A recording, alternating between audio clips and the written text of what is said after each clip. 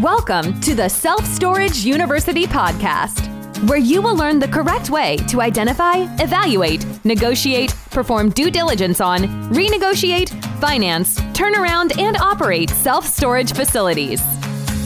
And now, here is your host, a partner in one of the largest real estate portfolios in the U.S. with nearly $1 billion of holdings, Frank Rolfe.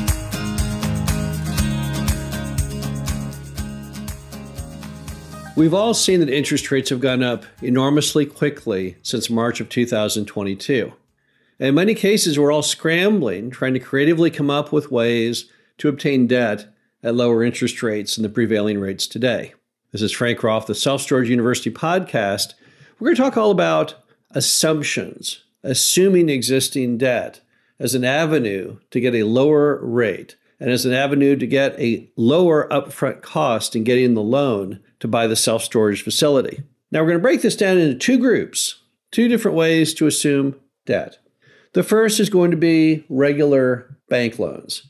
These are loans from banks and credit unions, the typical places, the salt of the earth that make loans on all kinds of real estate assets, including self-storages. And here's the deal. When you're going to buy a self-storage facility, one of the first places to look at is the existing debt on that. It may be possible, if it's allowable under the bank's covenants, to do a wrap note where you encapsulate and continue on with that loan, and at the same time get mom and pop to carry a second loan at a higher rate, and that blend will give you an overall lower amount.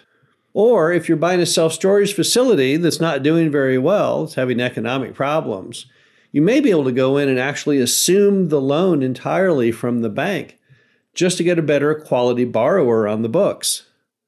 We've done that many times on different properties where the bank is simply spooked because the person who they made the loan to is not doing a very good job. And they see in the financials every quarter, every month, whatever frequency they look, and they say, wow, this person's not very good. I sure wish we had someone different so this loan doesn't go down the tubes. And they may allow you to step into the shoes of that borrower at the exact same interest rate as the existing loan. Other times, you can also get the bank to get you a new loan. So it's not really a true assumption because they're going to write a whole new loan at a much higher amount and a much higher loan to value. But still, it will save you money because that bank knows the property well. So you don't have to do as much as far as reports on it. You don't have to do much to convince them the loan is good. But the bottom line is, whenever there's existing debt on any storage facility you're looking at buying, you would definitely be a fool not to investigate what the options are that you can maybe do to manipulate and do something productively with that existing debt. Not talking to the lender serves you no purpose. Talking to the lender can do you a world of good because you never know what may come your way if you simply reach out to see if the bank would like to continue on. And don't forget, it's very scary to be a banker. Making loans on properties, it can cause you a lot of sleepless nights because you're afraid if the borrower is actually going to make the payments, and if they don't, you might be humiliated or even lose your job. So when you've had a loan on something for years, it does give you much greater peace of mind. All bankers know this. It definitely reduces the bank's risk. So often people will try and go ahead and do those assumptions because obviously anyone likes to have less risk. Now, the other option is if you've got a self-storage facility that has a conduit loan. Now, what's a conduit loan? A conduit loan is a loan that is very much different than a bank loan. It's what we call CMBS, commercial mortgage-backed security. They're sold on Wall Street. They pool loans together. And so you have these groups which are originators of conduit loans, but they then sell them as packages, and they're not really bank loans after all. Once a conduit loan is sold in pieces, the person in charge of it is not your bank officer, it's your loan servicer. Different terms, different definitions, and definitely not a bank. Now, conduit loans have always been a great way to borrow money in all real estate sectors, including self-storage. But there's one interesting attribute that many people don't know about those conduit loans, and that is those conduit loans are always assumable. That's because there's no real mechanism to handle it if you pay them off early. They've agreed to whoever bought that loan pool on Wall Street to make regular monthly payments of X. But it's not a regular bank, so if you prepay, they can't reloan the money. They're stuck.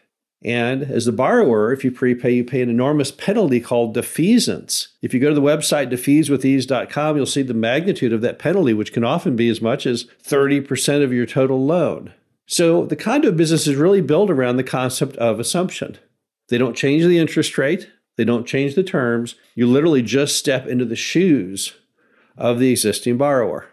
Now, they're not super easy to do because if you do a conduit assumption, you have to get 3 layers of approval: the servicer, the special servicer, and the master servicer. They do this as a precaution to all those people who bought these things on Wall Street and anticipated a certain groups of loans which they have analyzed with certain borrowers. They don't like swapping them in and out. But nevertheless, it is one of the duties of conduit lending to allow you, if you request it, to do a loan assumption. And in many cases, that's a really big deal. Conduit loans are normally about 10 years in length, so an entire decade. If you locked in an interest rate prior to the first quarter of 2022, you locked in some of the lowest interest rates in American history. Now, let's say you're only 2 years in, you have 8 years remaining on that super low interest loan. That loan might be so low in interest, it's literally half of current interest rates. So as a result, assuming that loan may be very advantageous to you. Now, there are some problems, of course, if you assume it. Your loan to value may be all screwed up. If you're paying more for that property than what the current owner paid for it, then your loan to value will shrink because most conduit loans are done in the theory of 70% loan to value. If you pay even more money for the facility, you may drop from 70% to 60 or even 50% of value, which will require more money to come out of your pocket. Also, when you do an assumption, there are significant legal fees required in that assumption process. Now, whether it's borne by the seller or by the buyer, that's entirely up to you and what you negotiate. The bottom line, however, is that there are great opportunities in conduit lending to do assumptions, and there's also great opportunities in regular bank and credit union lending to do assumptions. Yet many buyers never really look at the assumption options, at those opportunities. It doesn't take much to do. There's not a lot of effort required to talk to a bank, to check in on the loan to see if an assumption is possible, nor to go to the conduit lender to see if you might be able to go ahead and do an assumption of that. But the key item in a world in which interest rates have gone up the fastest and the highest in 40 years, that we all have to be a little more creative, and sometimes looking at the existing debt is one great avenue to achieve just that. This is Frank Groff, the Self-Storage University podcast. Hope you enjoyed this. Talk to you again soon. Thank you for listening to the Self-Storage University podcast.